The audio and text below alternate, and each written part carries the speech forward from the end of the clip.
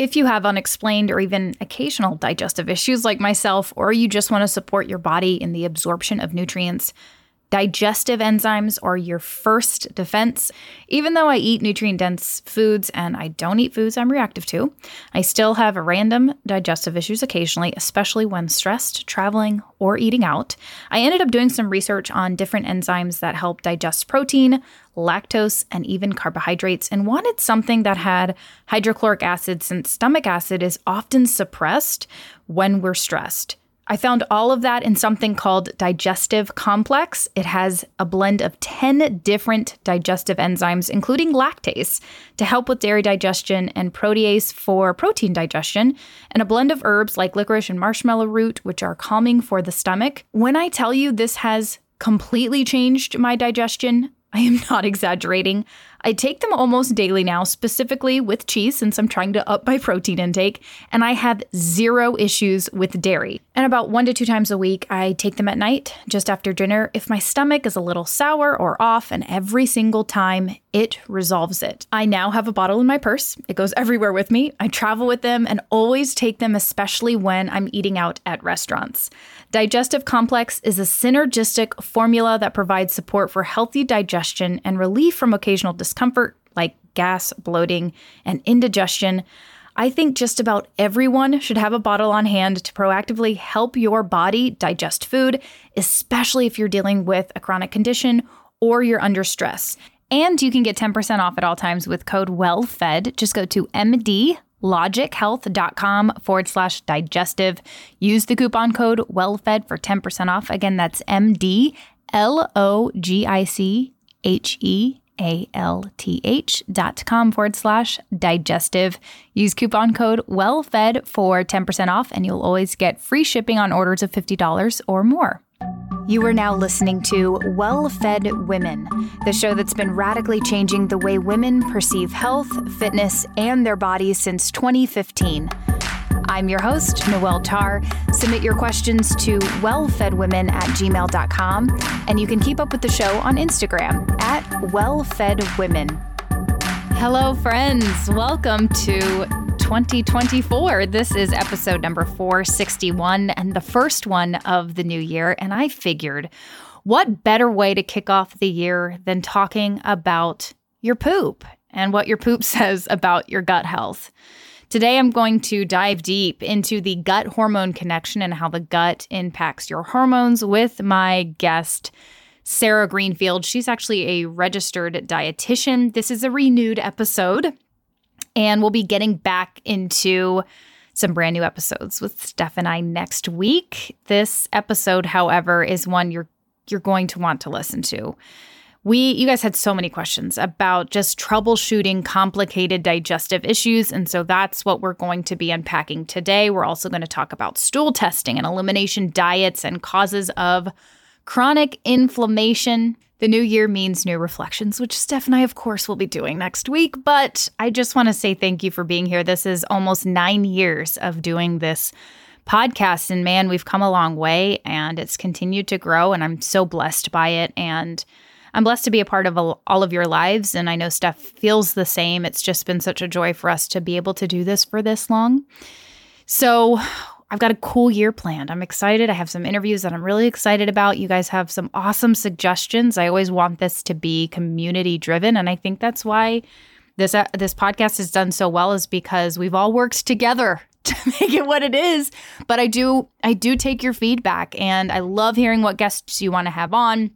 If you haven't joined our Facebook group, you can do that. It is the Well-Fed Women Holistic Health Community. You can search groups on Facebook and it will pop up. That is where I often ask questions and get your feedback and talk with you all. So I'd love to see you there. So now let's get to the interview with Sarah. Sarah is a registered dietitian who helps high-achieving women achieve one-white poops and reconnect with their bodies through functional labs.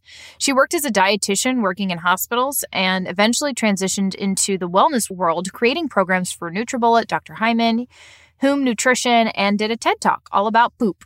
Fearless Fig was born out of her personal struggle with her own digestive issues and her insatiable desire to dig deeper into health. She believes that you deserve to feel your best and know your body better than anyone. Welcome, Sarah. Yeah, I'm so excited to be here. Yeah, I just watched your TED Talk all about poop, Oh, and it yes. was very entertaining, and I love the chart and all the things, and it's always really interesting to me to see how people fall into the topics that they're passionate about or the ways in which they help people. So the question on everybody's mind is, what made you so passionate about poop? Why were you like, poop is my thing. This is what I'm doing. It didn't happen immediately. It was something that I kind of looked back on my life on and was like, oh my God, I've always had this like slight obsession or fixation on poop, and not because of anything scientific, just because it was a really great way to connect to other people through laughter and through commonality. I mean, everybody, you've seen the TED Talk, everybody poops. It's something that like is universal. So it's just a really important topic of conversation that people don't want to talk about. And I was thinking about like, once I became a dietitian, it's obviously something that comes up a lot. And I realized I was talking about it when I was working in a hospital, when I started my own practice. It was something that came up all the time. Like, you have to know how people are pooping to really understand what their health is, because everything that's going on in our body, a lot of things in our body are internal. So we don't really get that window in. We don't really see anything. Like, we might have external presentations like eczema or psoriasis or, allergies. Something will give us these clues, but poop is a constant that really just keeps us on the pulse of our health. So I couldn't escape it. It was part of my world as a dietitian. And I was thinking back and I was like, wow, this has been kind of a through line of my life, because I used to carry around this fake poop in my purse when I was in college. And I even took it abroad, and I would take this little piece of fake poop and I would put it on the floor and I would just watch people's reactions. And it was like the most amazing thing ever, because people would be like, oh my God, poop, watch out. Yeah. And they'd be like, this is fake. And they'd pick it up and smell it. It was just like, it was just like everybody has some sort of connection there. So yeah.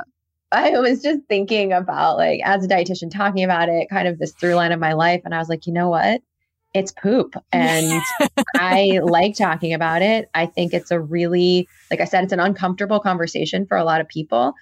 And to make that comfortable and to find kind of the laughter and the play when we're talking about our poop, that's just what I love so much. So it just became this really powerful tool to honestly just get deeper connected to people and also people's health.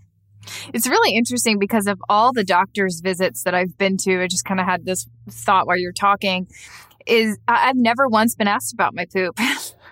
But it's not crazy. Something that people think about, or doctors at least even think to ask. So yeah, and there's a lot of questions that they like, what are you eating? That can be another good one that often doesn't get asked. So we could start with that. And then, maybe at some point they'll come around to poop. But yeah, it's just so valuable. Like, there's so many cool little things that we can tune into in our bodies that we already have that are just like mind opening. Absolutely. So in conventional medicine, we don't necessarily, we're never taught, most people are not talking about the gut. We see that more with registered dietitians, nutritional therapists, sometimes functional medicine practitioners. But in conventional medicine in general, nobody's really asking or talking about your poop and your gut. And especially, they're not talking about the connection to how the gut connects to everything else in your body. Like you said, it's a window. And, you go to the dermatologist, talk about eczema. They're not thinking about your gut, not even a little bit. No. So since we're going to dive into a little bit specifically about gut and hormones, since hormones are, a huge part of literally everything about our physiology as well. Can you talk about how the gut and hormones are connected? Like, how are they connected, and how can our gut health actually cause or create hormone imbalances if our gut is off? Yeah. So, I mean, everything is connected and comes back to the gut. And that's what I started to figure out as I was kind of going through my practice as a dietitian. And I really got very focused in on the gut. And then I started practicing functional medicine and I started testing the gut. And literally everything is correlated back to the health and integrity of your gut. And when we're looking at hormones, hormone imbalances are always, always downstream of a gut imbalance. And that can impact your thyroid. That can impact the way your insulin is regulating. So hormones are very, very tied into gut health.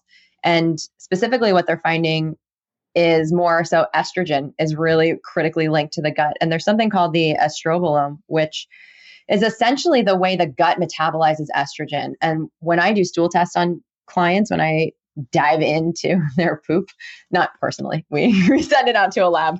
But when we're diving into that, we're actually looking at a marker called beta glucuronidase.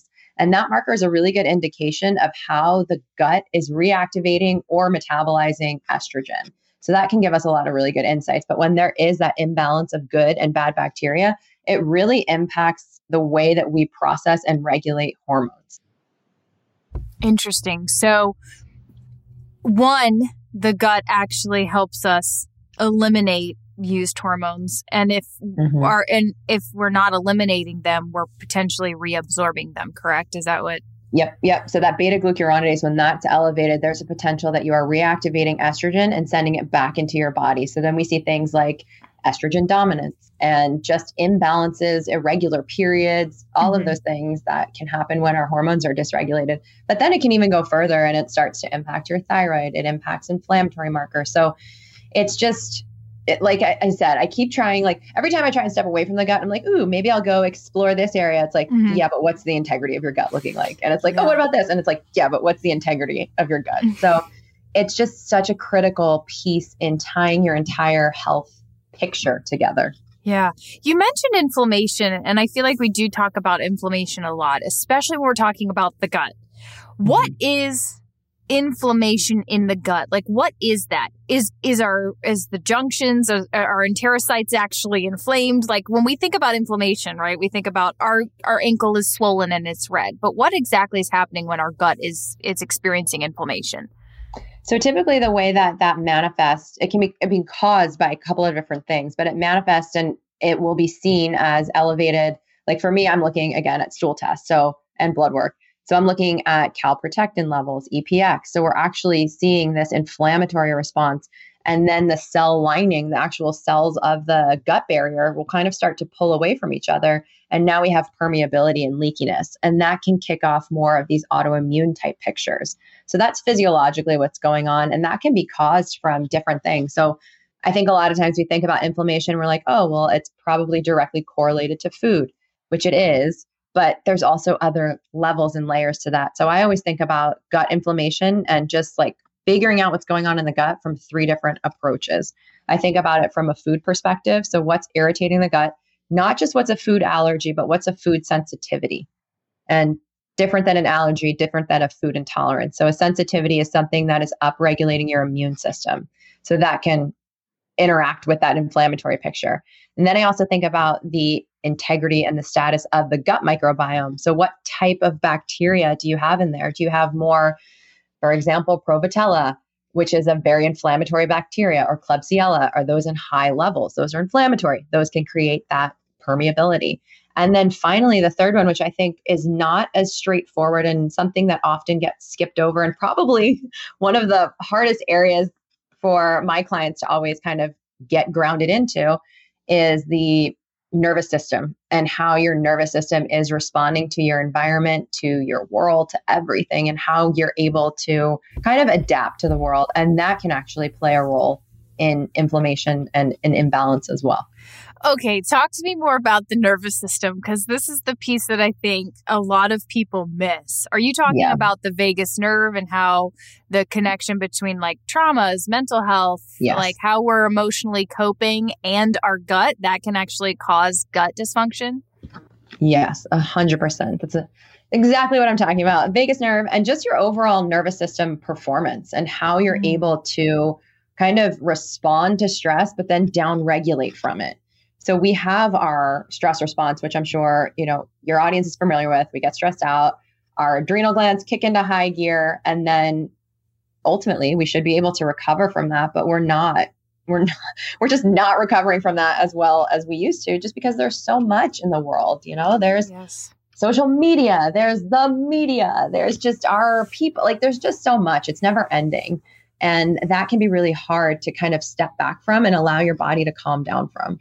And that is, like I said, probably one of the most challenging aspects that I work with my clients on is how do we look at our lives and then down-regulate our nervous system when everything that we have in our lives is doing the exact opposite. You know, like we're being told you have to do more. We're having that notification in our hand, in our pocket. So it's just constant stimulation. And how do you disconnect from that and give your body the space and time it needs to recover? And that is so, so, so critically tied into the gut. And you mentioned, you know, yes, we have this day-to-day recovery that needs to happen, but we also have trauma. We also have emotional response. And that is something that will change the entire way your body functions. So you and I will have different types of trauma. You and I will store it differently and we'll have different reactions because of that. So if we're skipping over that piece of saying, okay, how is my emotional health? How am I processing things in my life or things that have happened to me? We have to really take a moment to sit into that and sink into that. Otherwise, we're never going to achieve health and healing, especially when we're dealing with gut imbalances and also hormone dysregulation. Wow, I love the shift because I think a lot of times we talk about managing stress and stress is hard to quantify or it's hard to kind of put into words. And I like the idea of talking about it as you have to manage how your nervous system is responding. So like looking at your nervous system as like almost like it's attached to some sort of, you know, drip. And every time you look on Facebook and somebody annoys you or somebody leaves a comment and you're like, I don't like that comment or I don't like that person. Boop, it's another little hit, another little drip, another little stimulation on that nervous system, that stress response. And, you know, even being in the car and, you know, in traffic, that's another hit. And not being able to, you know, maybe not eating enough, not eating the right things, not, you know, micronutrient deficiencies, you know, staying up late and watching something on TV and not getting to sleep or, you know, just all these little things are hits to your nervous system. And if you are and then that doesn't even include the inability to manage, you know, maybe mental, emotional, heavy things that we deal with as a society that we don't process. You know, everybody has these little micro traumas and maybe some people are dealing with heavy things and that leads to depression or anxiety. And that can just like persist if you don't deal with that, if you do not process that, if you're not able to like move through that and you stuff it like most people are told to do, right? Like a lot of people grow up being told you're too sensitive, you need to stuff it. You know, then we become adults that are literally dealing with that every day, all day, on top of all of the things that we're already dealing with. And then, you know, we wonder why we're having major gut issues or, you know, like we can't go to the bathroom or we're constipated or whatnot. So I love that not a reframe, but the almost just kind of that shift thinking instead of like, oh, I'm just stressed, like, and you gotta manage your stress, you know, take a bubble bath or whatever. I think we always think about managing stress as opposed to how do we make it so that we don't have to undo the damages, right? How do we pull the stress out from our lives, those hits to our nervous system? So by the end of the day, we don't need like, oh my gosh, I need a glass of wine or a bubble bath or whatever to like manage the stress, to undo it, unravel it. Like don't ravel it in the first place. Exactly. How can you build a life where it's a little bit easier to navigate? Because I think that's one of the things that I got really bored of talking about as a dietitian when I didn't have this more enhanced tool set, but I was just like talking to so many people about, okay, you have to manage your stress. Let's look at your life and see where you can do that. Can you get in a 5-minute meditation? And it just becomes a little bit like, I don't know, it just didn't feel like deep enough. And when you can connect it to this deeper, like resiliency of your nervous system or nervous system performance, and then really kind of get into the physiological response, and see, you know, I do a lot of testing in my practice. So I'm looking at the HPA axis. I'm looking at how your adrenals are responding and how the stress is manifesting. I'm looking at micronutrient imbalances. I'm looking at the microbiome. So we're able to then quantify this a little bit better and say like, okay, yeah, it goes beyond just like take the bubble bath, drink the glass of wine, but like, here's how it's physiologically impacting your body. And here's what's going to happen or continue to happen if you don't address this. And that's a sense of, I always look at data as a sense of empowerment versus like these big grand, like just try and do this and, good luck. And I don't know how long it's going to take when we don't really know our bodies. We gotta get back into like knowing our bodies. That's what I find to be really important. I love that. So if someone is, because you're mentioning a lot of tests, if someone is experiencing serious digestive issues, maybe they've tried changing their diet, they've done a ton of, food sensitivity tests, which I'd love to get your thoughts on too. But what's their first step? Like what should it be a comprehensive stool test? Like somebody comes to you and says, I have all these serious digestive issues. Like what do you recommend they do first?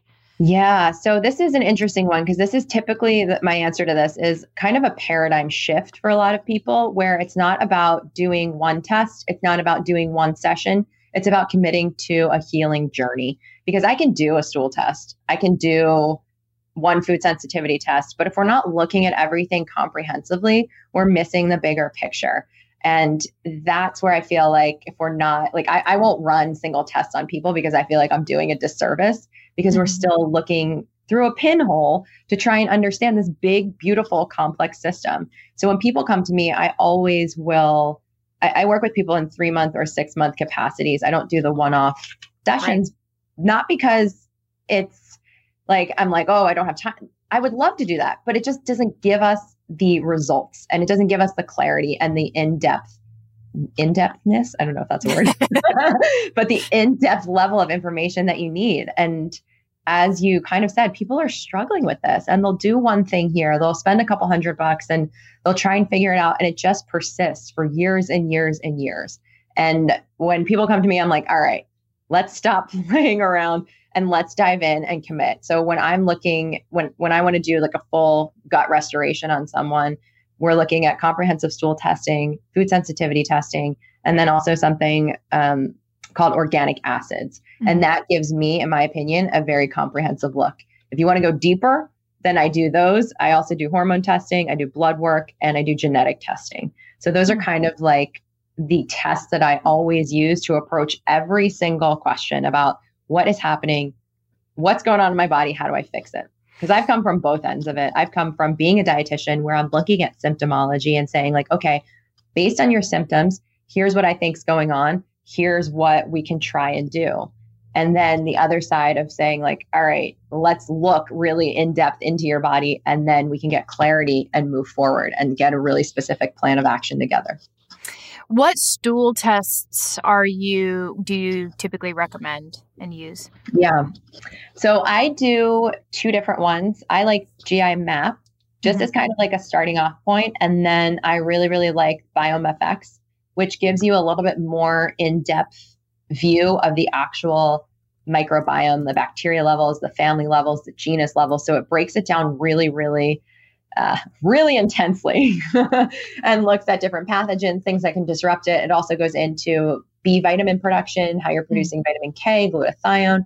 So it gives us that really beautiful window into the gut. So I typically like to start with GI map and then go deeper with BiomeFX if we need to restore or rebuild the microbiome. So I have a lot of different ones that I like to use. I love to get people to poop in a box. It's like, oh my gosh, will you poop in this French fry container? And they're like, what? But it's the worst. We just get so much good stuff. We get so much good data. Yeah. It's in the end worth it. But and then food sensitivity tests. This is always, and we're seeing those commercials now where it's like, I'm just going to do this mail in food sensitivity test, and it's so easy now. So can we really understand food sensitivity? And I know a lot of people who've done multiple tests and they'll get different results in different foods. So like what's going on there and when should people focus on that? Because people now are doing that first. Like that's what they do. Right. It's like, oh, well, let me just do this. Which again is one part. So if we can go back to thinking about it on that 3-pronged approach, hopefully that will help people just understand this a little bit better because it's the food, it's the gut, and it's the nervous system. So when we start with food, that's great. I mean, I think it's always good to, again, collect data. But what happens with food sensitivity testing, especially the mail-in ones, is they're looking at IgG.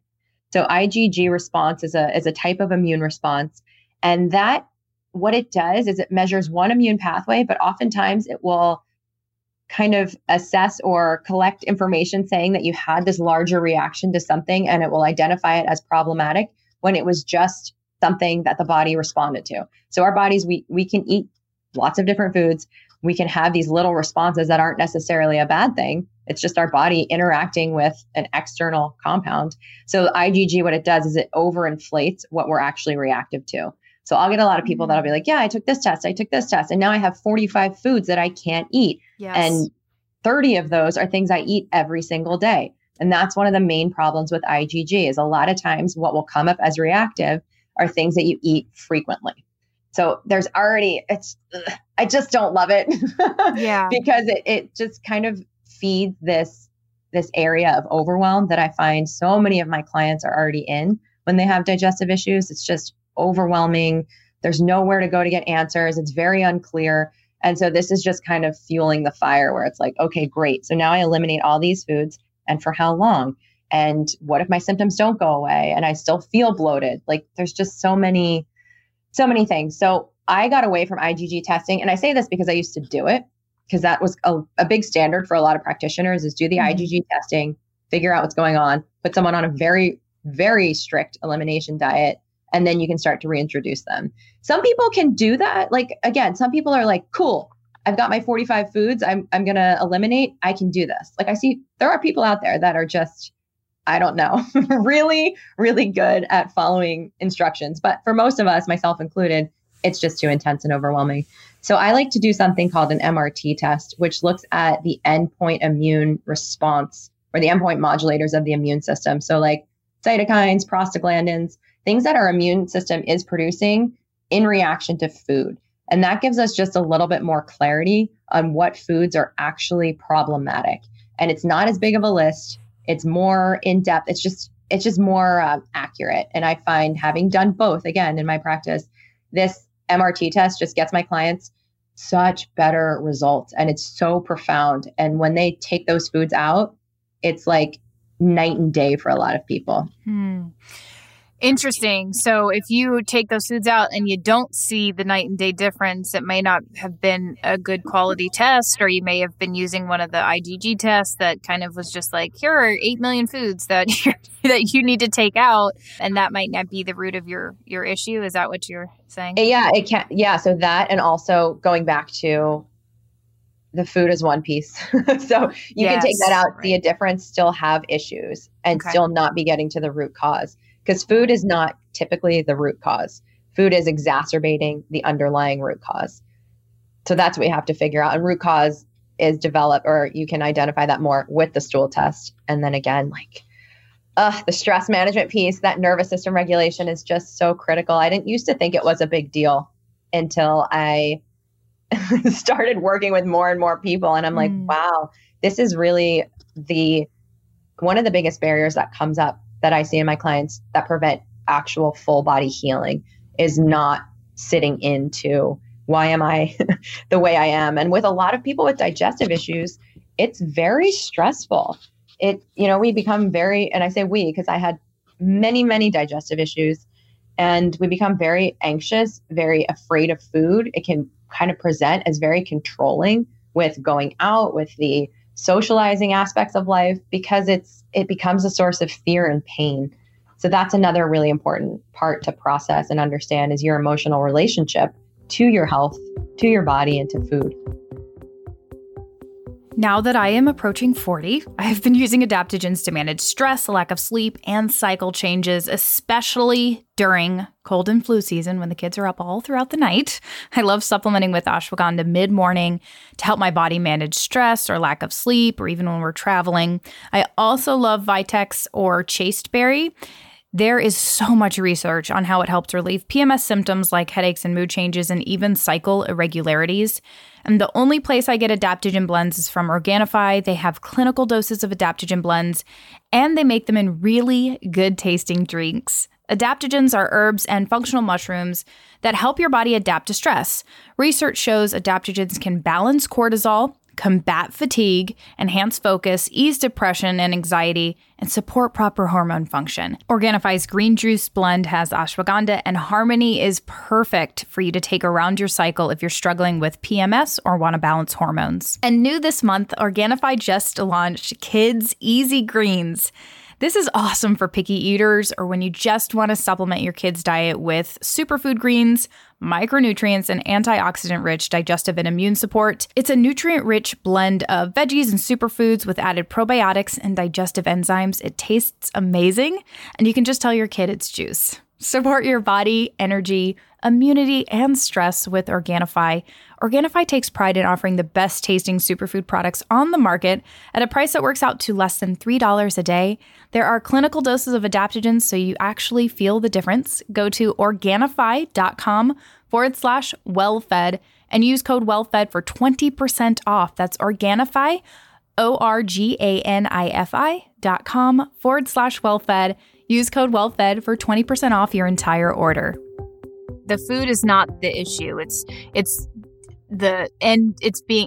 exacerbating the issue, or it's almost like a symptom of an underlying issue. So I think a lot of us, especially, early on when you're thinking about nutrition, and I just think early 2000s, like we all were always thinking like, it's the food, it's the gluten, like that, the food is the cause of all these issues, right? Mm-hmm. And then it developed into, it's not so much the food, it's the terrain. And so, yes, food can exacerbate issues, but if you're doing a food sensitivity test and it comes back with like 20 different foods or 30 different foods that you're quote unquote allergic to or sensitive to or whatever, those foods didn't cause your digestive issues. That's now a result of a much deeper underlying issue. So we always look for the easy things. Oh, it's a food. It's got to be the food. I'm just going to do the elimination diet and it's going to fix it. And it's a comprehensive approach, which I just love that you touched on that. So you typically do you recommend elimination diets? And when people figure out like, okay, these foods are the ones that are causing me issues, you take those out and then do you eventually bring them back in, or are they out forever? Yep. So that's another reason why I shouldn't say I force people, but I really like to have that commitment of either 3 to 6 months of working together, because part of our work is removing those foods, healing the microbiome, downregulating the nervous system, and then reintroducing the foods and making sure the diet is expanded. Because long-term health and long-term gut health is correlated on diversity in the diet. So if you just continue to eliminate, it doesn't create long-term sustainable health within your gut microbiome. So we have to look at, okay, we've removed these because right now they're burdening your body. So first we have to take the burden off the body so it can get back into balance.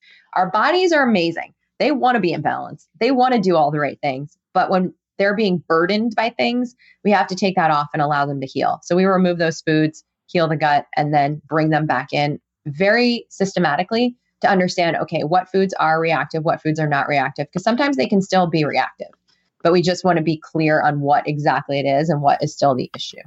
Got it. So do you recommend people do stool tests who don't have any digestive symptoms, but maybe have other issues like estrogen dominance or even skin issues like eczema? Like if somebody comes to you and they don't have digestive issues, but other things, are you still doing stool tests? 1,000%. Yes.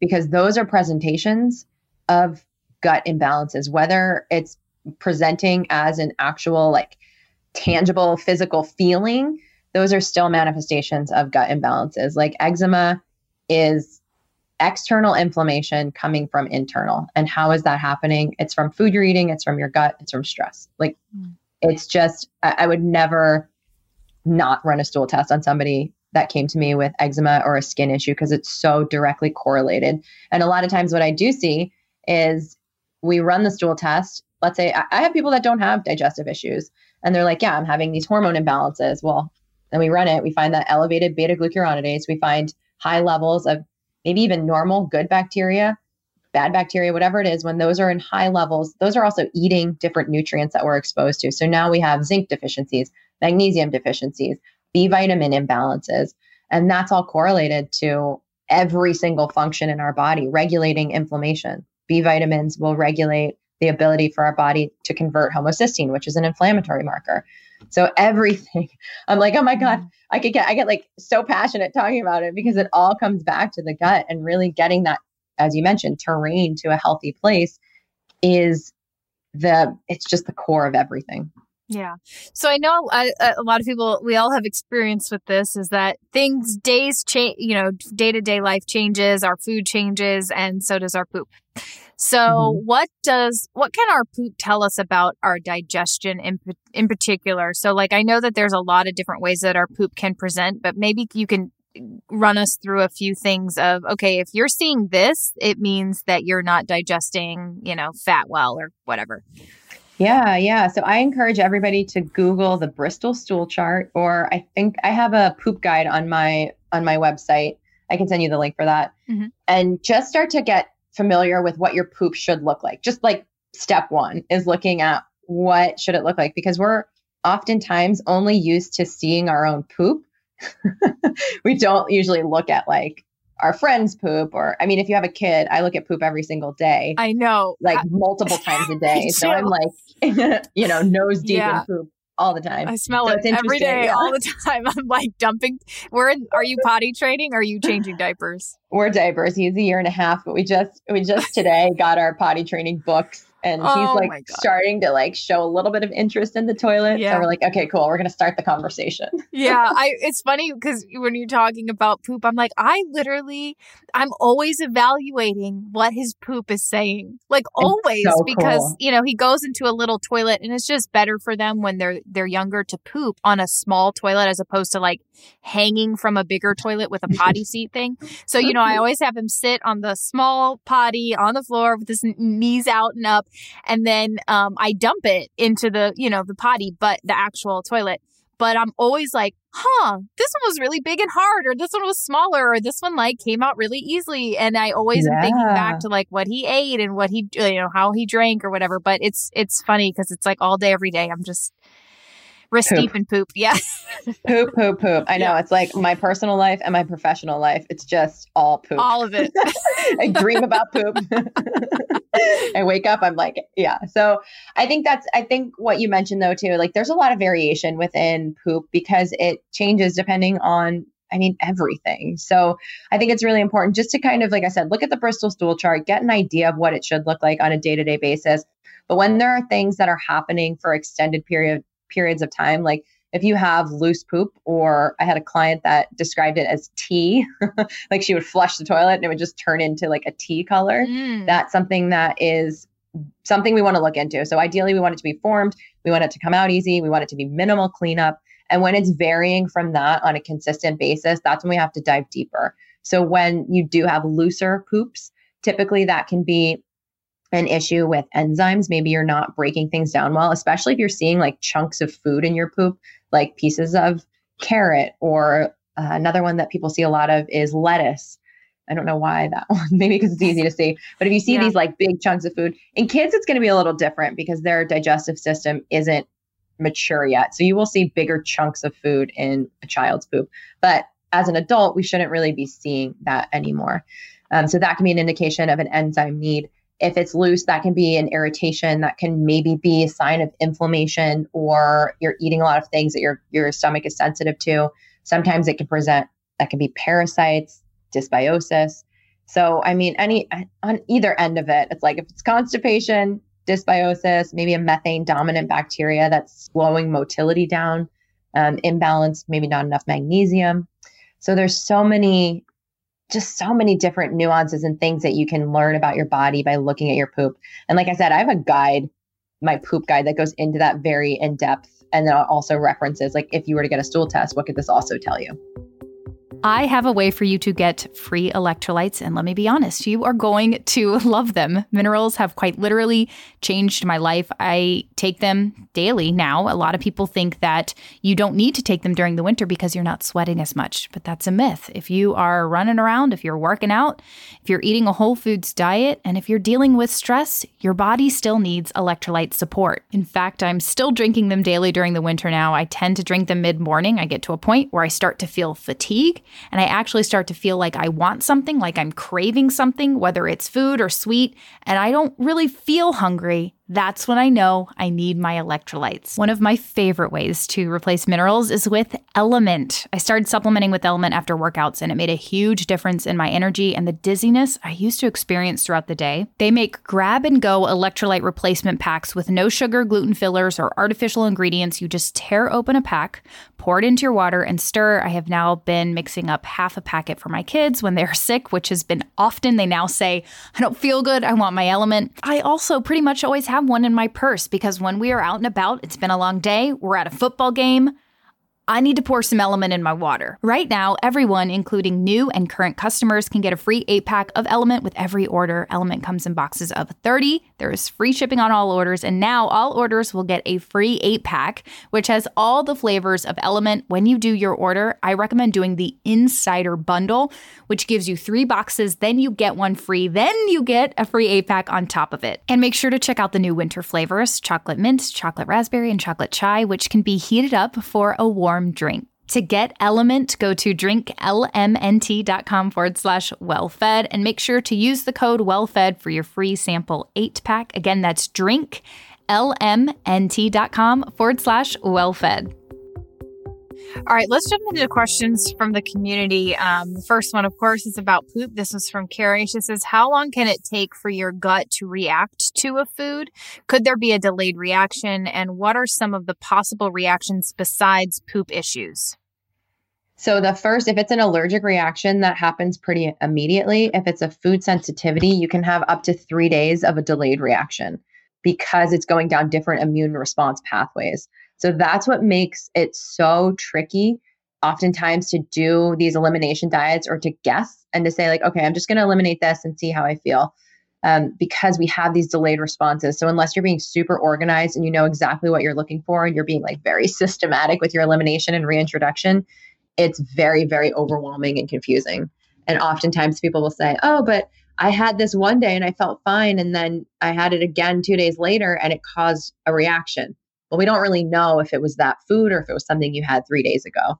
So that's the answer to that part of the question. And I think there was another one that now I don't remember. What's their possible reactions besides poop issues? So if somebody like is eating a food and you said they could experience something within 3 days, like what are other symptoms that you typically see? Oh yeah. So I'll see things like brain fog, like just a drop in energy. Sometimes it can present as skin issues, like maybe there's redness or there's like a little bit of an eczema flare. Those are kind of the main things that I typically see with when it's not presenting directly as bloating, gas, constipation, diarrhea. You'll see more of like that mood shift, the brain fog, energy dips.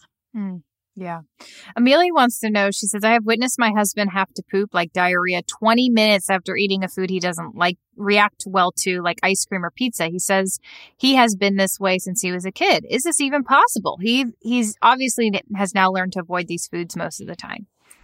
So yeah, so I think that's really good question because that kind of brings me to the difference between a food allergy, a food intolerance, and a food sensitivity, because all 3 of those things are different. So a food allergy can create an immediate reaction. Doesn't sound like this is a food allergy. It sounds like it's more of a food intolerance. And what that means is we don't have the digestive capacity. So that comes down to an enzyme issue. And that's when we'll see things like people that eat dairy and have that like lactose intolerant response will just have diarrhea, get it all out, maybe have some gas and bloating and be done. It's not necessarily an anaphylactic kind of a response, like that big immune response when it's an allergy. And then the food sensitivity is that delayed reaction also going through an immune response pathway, but the food intolerance is not activating the immune system. Got it. Okay, so this one's from Annika. She says, when should I enlist a practitioner's help versus just trying to rule out things myself at home? How long to try different diets, eliminating certain things like dairy, gluten, etc., before deciding it's time to get help? So first and foremost, when do you know you need like a practitioner's help? Well, I'm biased on this one. And I would say as soon as possible, just because it's going to decrease the amount of time you are suffering, that you're overwhelmed, that you're struggling with this, and it'll just give you clarity and the insights that you need. So it's really how, I almost want to say like, how disruptive is this in your day-to-day life? But the other side of me is like, if you're noticing issues, just get it addressed sooner rather than later. because it's only most likely going to get worse. So the faster you can get in front of it, just the healthier you're going to be. You're going to decrease inflammation. You're going to know more about your body. Like, I'm such a fan of getting the information and just stepping into your health from a place of empowerment, because we often let it go. And then, I talk to people, they're like, I've been dealing with this for 5 years. And I'm like, oh my God, yeah, 5 years. Why do we think that that's okay? And I say we again, because I've been there too. And like, why do we think it's okay to just put our health on the back burner and say like, I'll deal with that later? Mm-hmm. It's I almost feel like it's just a way that we were raised or taught about things, because it's like, as long as you can get up and do the things you need to do and power through, everything else can wait. And it's like, no, the sooner you get in front of this, the sooner you know your body, the sooner you show up for yourself, that's going to just go into every other area of your life. Yeah. What kind of dogs do you have? I was like, oh no, I hope they can't hear the dogs barking. They're Maltese miniature pinchers. I was like, they're small dogs. I can hear the they small are bark. Tiny, yappy little doggies. And yeah, that's cute. I did have two big boxers. One of them just passed away, but their barks are really loud, and they just go forever, because they just don't stop. Boxers are pretty energetic, so I completely get it. Yeah, these guys will calm down. I think my husband just came home. Yeah, so they're very excited. Yeah. The majority of the past 5 years on this podcast, that everybody will know, I always am like, oh, there goes my dogs. I'm sorry, I just can't handle. Well, I'm glad it could be me this time.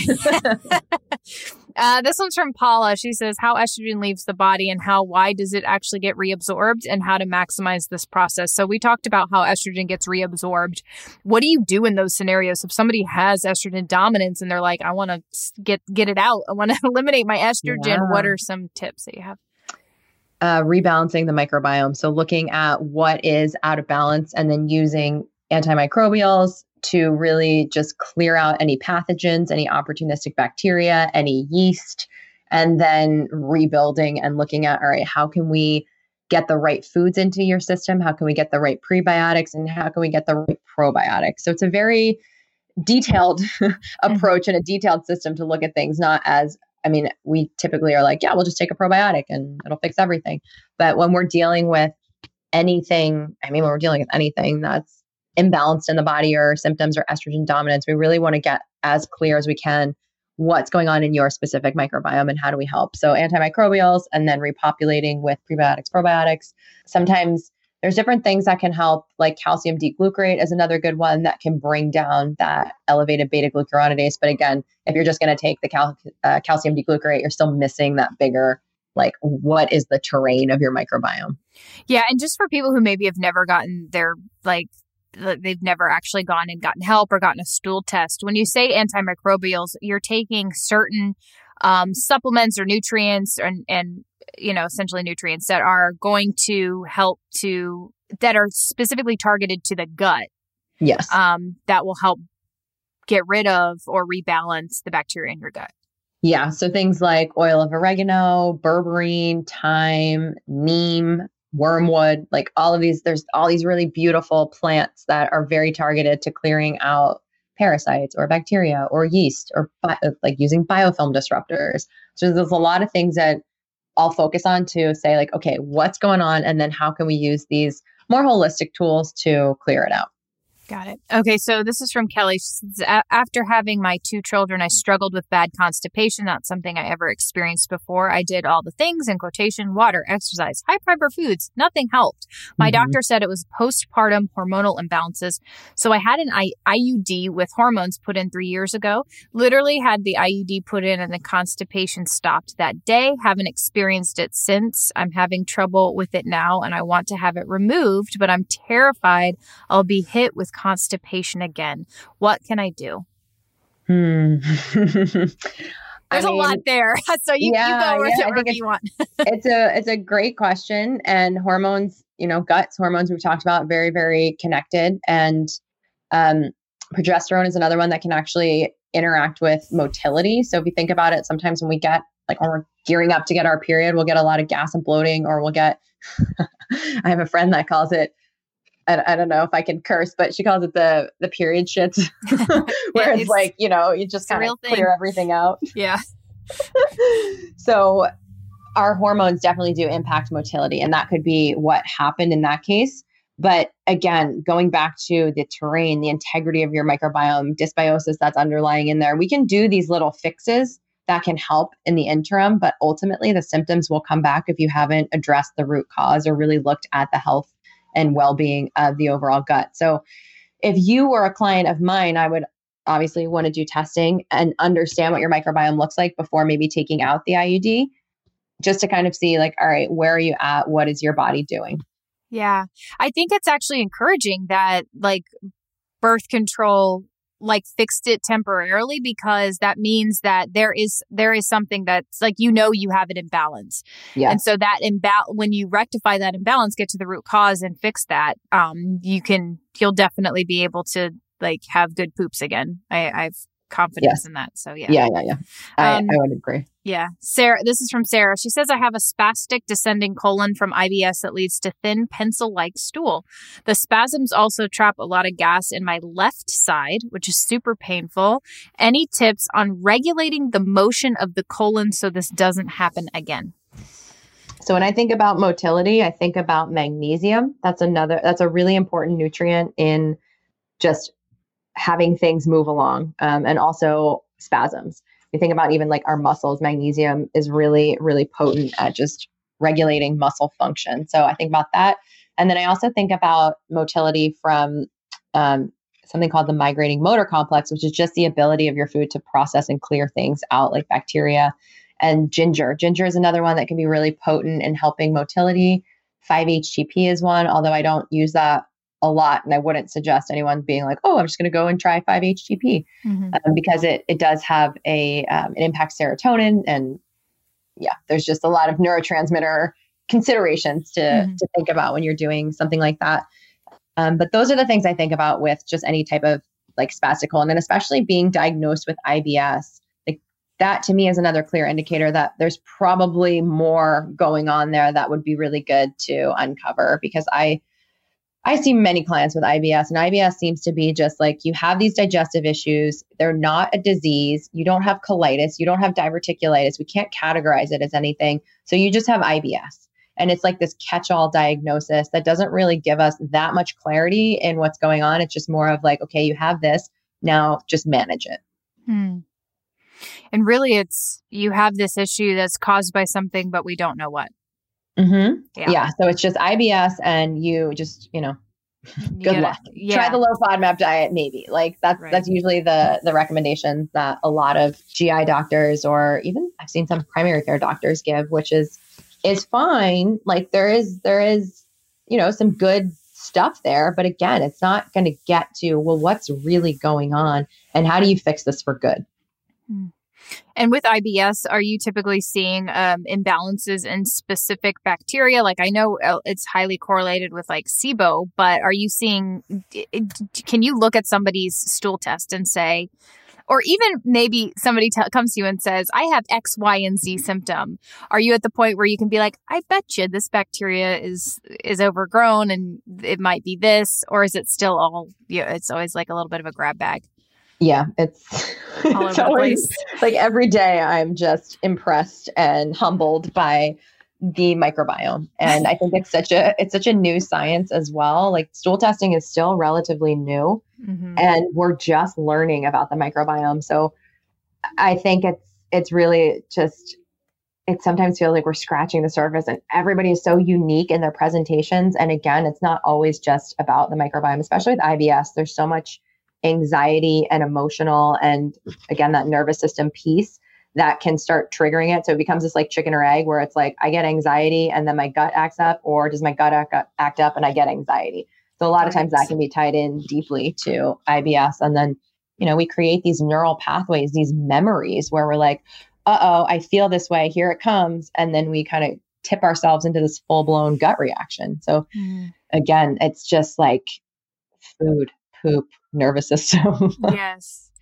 Yeah. And then you have people like me who try to simplify it. I'm like, can we just like figure this out so that there's like this bacteria equals this problem, and it's not, it just can't, it doesn't work that way, Noelle. Okay. So we are not simple people. I mean, it's like, could you simplify a human? And it's like, oh gosh, no way. Nope. We are complex beings. Right. Okay, this is from Zoe. She says, the challenge for me right now is post-surgical pain medication management of constipation. I'm taking stool softeners, Miralax, tea with senna, magnesium. I had surgery on Friday to repair a fractured wrist and have been having a terrible time ever since. I'm trying to eat protein for healing, but also eating an apple every day, hoping the fiber helps. Have a bottle of magnesium citrate on standby, but would love to hear other suggestions. Yeah, well, I mean, anytime you take pain meds, they slow motility. So they are very correlated to constipation. So it sounds like this is just temporary. And if you can just continue to do the management, the things that you're doing to go to the bathroom, it'll be fine. It's not going to have long-term effects. Just again, because if it's wrist surgery, then it seems like you'll be on pain meds maybe for a couple days. And then once you're off of those medications, your bowel movements should return back to normal. But pain meds are historically constipating. Got it. Okay, so this is from Jen. It sounds like a lot of people are like dealing with constipation. She says, how to support someone wanting to come off of years of using detox tea to have to poop every day. So if we have people in our lives who are struggling with poop, what are those like main things we have to hit to not be like if we're constipated, what are your go-tos for like, let's get the poop moving? Yeah, constipation is a tricky one. It's again, there's a huge emotional tie-in, but if we're looking at, all right, what can we just do right now? The basics, fiber, making sure you're getting good sources of both insoluble and soluble fiber, along with water and electrolytes and minerals, that can all help. So I like to do electrolyte powder. I like Ultima. That's one of my favorites. There's another one, LMNT. It's a little bit saltier, but that's another good one. And then trace minerals can also help. So if you have mineral electrolyte imbalances, that can slow motility, cause constipation. I also really like aloe, either aloe vera juice or an aloe extract if it's really gnarly constipation. Something like Cape aloe is really good. And yeah, magnesium oxide is another one that can really clear things out. So that is one of the most poorly absorbed forms of magnesium, which in the case of constipation is really great. Because you want something that's poorly absorbed, because magnesium will pull water into your intestines and help you go to the bathroom. Okay, this one is from Lindsay. She says, how can I increase fat absorption in my digestion?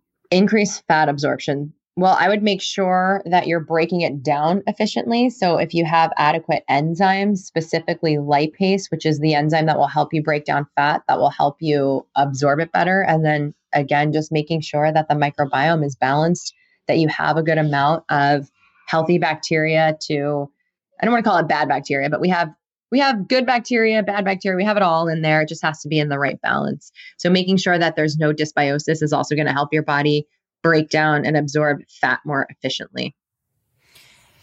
Okay, the other side of the coin. So Alyssa says, with IBS, IBD, constipation I can remedy, but diarrhea, what is your go-to fix when it just won't stop? She said, I recently learned ginger eases the stomach, but can exacerbate diarrhea.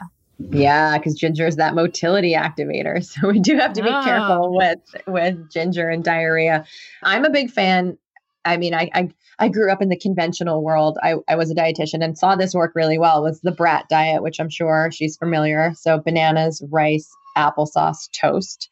That's really helpful at just binding things up, making sure you're drinking enough electrolytes, because when we have diarrhea, we're pooping out a lot of our electrolytes. So that's really, really critical as well. Sometimes I will use something like an activated charcoal or mimosa pudica, which is like a spongy, just like absorbs things. So that can be another good one. But really, again, if it's diarrhea, it's like, why is that there in the first place? And I've seen that really linked to pathogens, different pathogens that we can have, like sometimes E. coli or Cryptosporidia. I don't know if I said that right. But that one can be another big one correlated with diarrhea. So pathogens, parasites, imbalanced bacteria. Okay, this is a super interesting question. It's from Christy. She says, my body odor has changed recently. My sweat and bowel movements smell changed back in May, and I have no diet, medication, body product changes. Could this be gut related? And I was reading this question. I was like, yeah, why is that? Sometimes, I mean, in Christy's scenario, it seems to have changed long term, but sometimes like our poop is super smelly and other times it's not. And this goes back to my toddler where sometimes I'm like, dude, this is awful. And then like other times it's not as bad. So does our poop smell actually mean anything? Well, our poop smell, if it's not like clearing out the room every single time, like if it is that varied, I mean, it's very correlated to what we've eaten. If we've had more foods with sulfur, it's going to be a little bit stinkier. If we ate something that we didn't break it down as well, that could create a little bit more fermentation. Sometimes if it's our motility has temporarily slowed, like I know I'll notice that with my kid too. If he usually he poops so much, but if he goes for a longer period of time without pooping, then the next time he poops, it's so stinky. So motility can also impact that as well. And then also I think about like toxic burden and just what are you asking your body to move out and break down and clear out? Because our livers most of us know our livers are the big detoxifiers, but then it dumps it into the gut. So maybe there was exposure to something. Maybe you have more, I don't know, maybe we're sitting in a room with new carpet. Like there's all these little different nuances and things that our body has to interact with and process and clear out that can change what's going on. Maybe you had a stressful conversation with somebody and it just kind of like jolted your body a little bit. Interesting. Mm-hmm. Stress can change your poop smell. Okay, so this is from Katie, which is also another really good question. Why are beans the way they are? I love them, but no one loves me afterwards. So what's going on there? They are the musical fruit. So they actually have something on them called raffinose, which is a starch, and it is very poorly digested by humans. So that is why it is the musical fruit. It just creates more gas. Yeah. And that's pretty much across the board. And the healthier, sometimes like farting is normal. If it's that like really stinky room clearing farts, that can be that's just something to pay attention to. But when you have a healthy diet, you are going to fart more. It's just more fiber, more things for your body to break down and process. It just creates a little bit more gas. It should never be like horribly stinky or painful. Okay. She also says tips for distinguishing between pelvic floor related constipation and diet/gut related. Are these two things different? Because that's a great question. That is a really good question. And yeah, they are different. If you have any issues, like any imbalances in your pelvic floor, that can be very correlated to constipation. So I would say if you can, get that, go to a therapist that specializes in that and work on it, because that's a mechanical issue that can prevent, that can impact us from having normal bowel movements. So that's something that I will sometimes dig into with my clients as well. It's like, all right, maybe we need to think like we're looking so heavily at the biological, physiological component, but there's also mechanical components in the way that our bodies work. So getting clear on what's going on with the pelvic floor and working with that, if there is something that's, off there, is really, really important for constipation. Wow, that's really important. So if you've had a baby, I think it's always, even if you haven't, you could have pelvic floor issues as well. But if you've had a baby, 6 weeks postpartum, you should be seeing a pelvic floor therapist because that's the best way to prevent these issues. Like just find the best in your area. They may be booked up, but you can get a good evaluation. You can get some exercises and you can reverse or prevent things from getting worse with pelvic floor dysfunction. So, okay. Last question. We made it through all of them. I am so excited. This is from Jody. She says, mid-morning, I often get nausea caused by reflux. What could be causing this? It doesn't matter what I have eaten. It seems better on the weekends. Could this be affected by how much sleep I get? Oh, yeah. Sleep is like one of those foundational pieces that will reset and change your entire microbiome. So if you are not getting enough sleep, also stress, if you're more stressed out, if you're running around, if you're doing all the things during the week and then it's the weekend and you're like, I'm more relaxed, I'm sleeping better. Like those are the foundational pieces we'll never get away from that are important. Sleep, movement, healthy eating, like all of the things that we know intuitively and inherently are important. Those are the things that are super, super critical. Stress management. Yeah. Sarah, thank you so much for answering. I think this is the most questions I've ever gotten to, which makes me so excited. I think everybody got theirs in, and you know Yay. so much and dropped so many knowledge bombs. And I so appreciate you spending time with us in this community. Your website is fearlessfig.com. Everybody go follow her on Instagram. It's fearlessfig. And I will link to the TED Talk in the show notes, and then BiomeFX and the GI map, the stool test you mentioned. What are you doing now, and where can people find anything? Is there anything else that I missed, or what are you working on coming up? Yeah, no, that was a pretty comprehensive overview. I am just working on launching a 3-month program, like I mentioned, with the stool testing, the organic acid, and the food sensitivity. So that's something we're starting in January.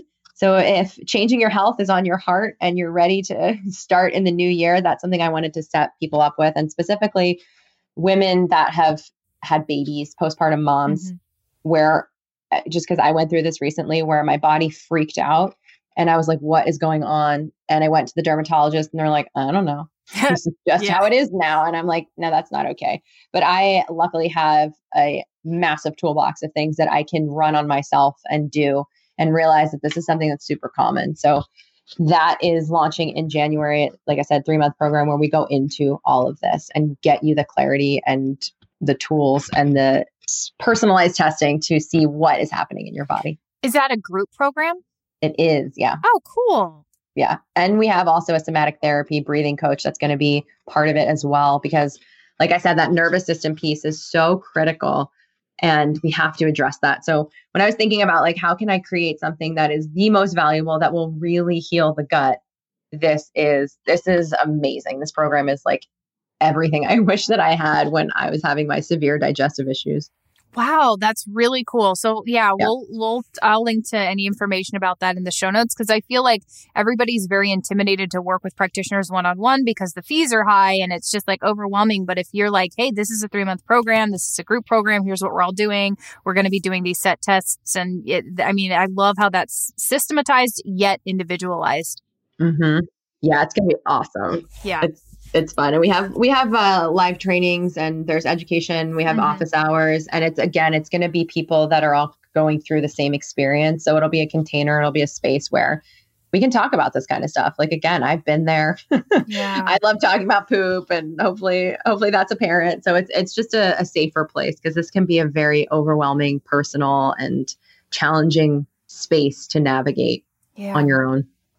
Well, thank you for what you do. Thank you for talking about poop so openly and letting people let their guards down and get vulnerable with you about, things that are hard and things that a lot of us are going through, that we feel like, I know a lot of women feel like they don't know where to go. They don't know who will understand. They get told by doctors constantly that their issues aren't real, or that they're made up, or they just have to deal with it. So we appreciate you. And thank you so much for being here and taking this time. Yeah. Thank you so much for having me. This was so fun to just chat about all things gut health and our kids and our dogs. Yeah. All right. So for more from Sarah, fearlessfig.com. Follow her on Instagram. It's at fearlessfig. You can follow me on Instagram. It's at coconuts and kettlebells. Thank you guys for being here. Thanks for submitting your questions. We will talk to you next week.